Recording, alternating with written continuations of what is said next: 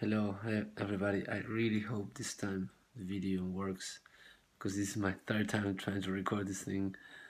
It's just today just doesn't want to work. It's late. I'm tired. Have a long day today. I just want to go to sleep, but I need to make another video because of the challenge. The challenge is still on, and I am determined to complete it no matter what. No matter what. So, yesterday we talked about Peter Pan. Today I want to talk about Hook, the sequel.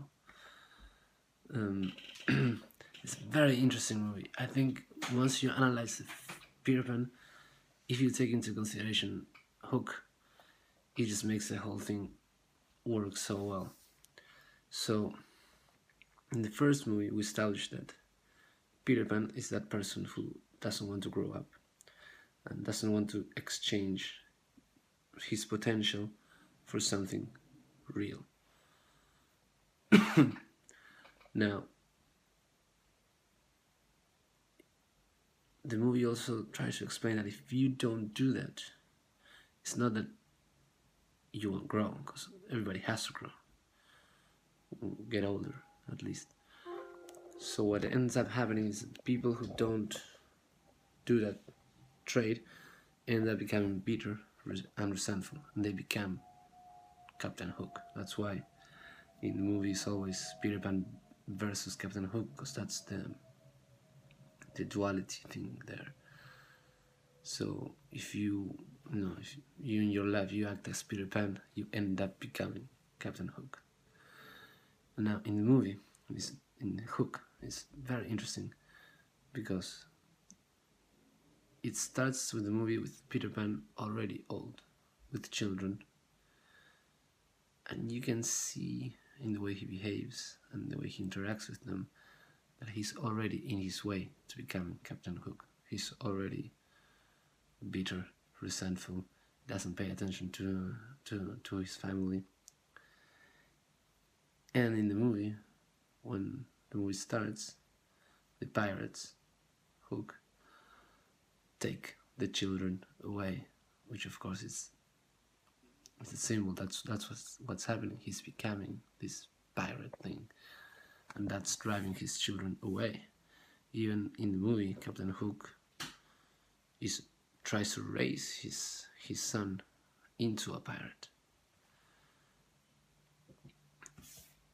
So in order to set these things right, he needs to go back.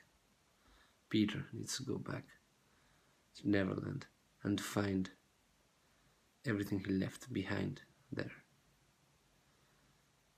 And I think that's a very powerful metaphor for me. At one point when I was in the crossroads and I was very lost, I also felt like I had to go back and try to realize where did I lose that thing that I need to get back. And I think it's done really well in the movie because he goes back to where the Lost Boys are, and the leader of the Lost Boys now is Rufio, which looks very much like Peter Pan, and it seems to be like, that thing that he's looking, that connection with his younger self.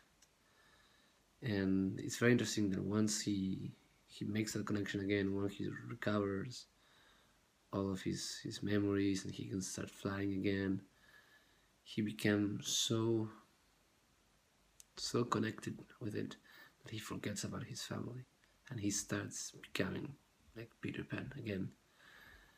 And I think it's in the scene where Tinkerbell casts a spell on herself to grow to human size and tries to convince Peter Pan to stay there with her. Is then when he remembers what he's there, why he went there for: his family, his children, his wife. And then he decides to go back and to face Captain Hook, which is his the future that he was heading in the beginning of the movie. So facing him in this moment is, in a way, facing him represents him trying to change course in his life, so not to become him in the future. And it's very interesting that in the middle of the fight, there are all the Lost Boys are fighting the pirates, and Rufio challenges Captain Hook. So it's like the past facing the possible future. And spoilers, Hook kills Rufio. And that's another very powerful metaphor, because if Peter Pan is destined to become Captain Hook, in order to avoid the destiny, Peter needs to let some part of him die, pretty much. And I think that's something, at least I think, is very, very real. You can't grow without letting some things go. I think that is the key element that makes the whole thing work. Because in the first movie, you get to establish who Peter Pan is, what is Hook, that connection that they have, that even though they're antagonistic and they're very different, right? One is young and ideal, and the other one is old and bitter.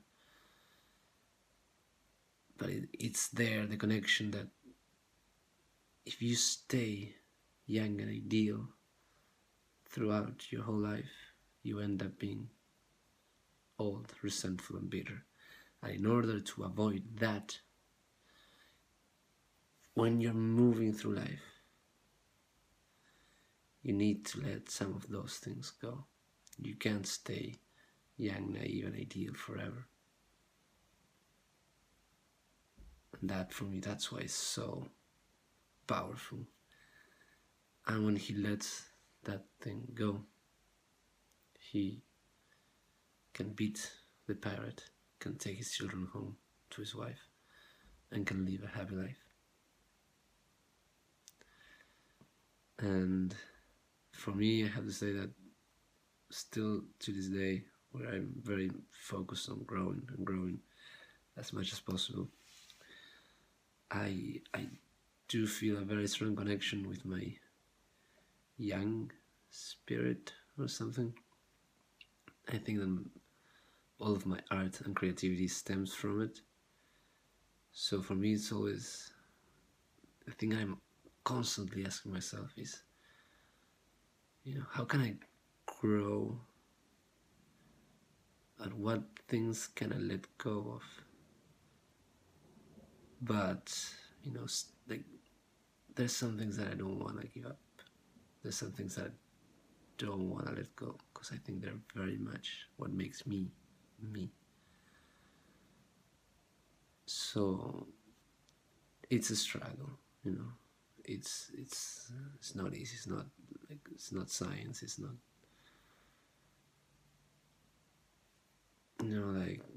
it's very hard to determine.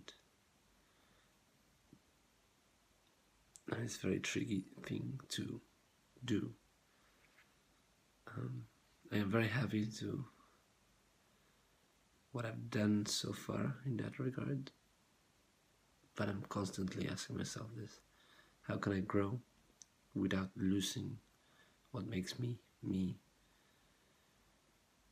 And what parts of me I need to let go of? That's another tricky thing. And it's hard, it's really hard. But I think everything that is worthwhile is hard. So I'm just gonna leave it there. Just something to think about. And if you get a chance, just watch these movies again with this new, fresh perspective. And I think you can get something out of it, out of the whole experience. Anyway, see you tomorrow. Going to bed. It's late. Bye.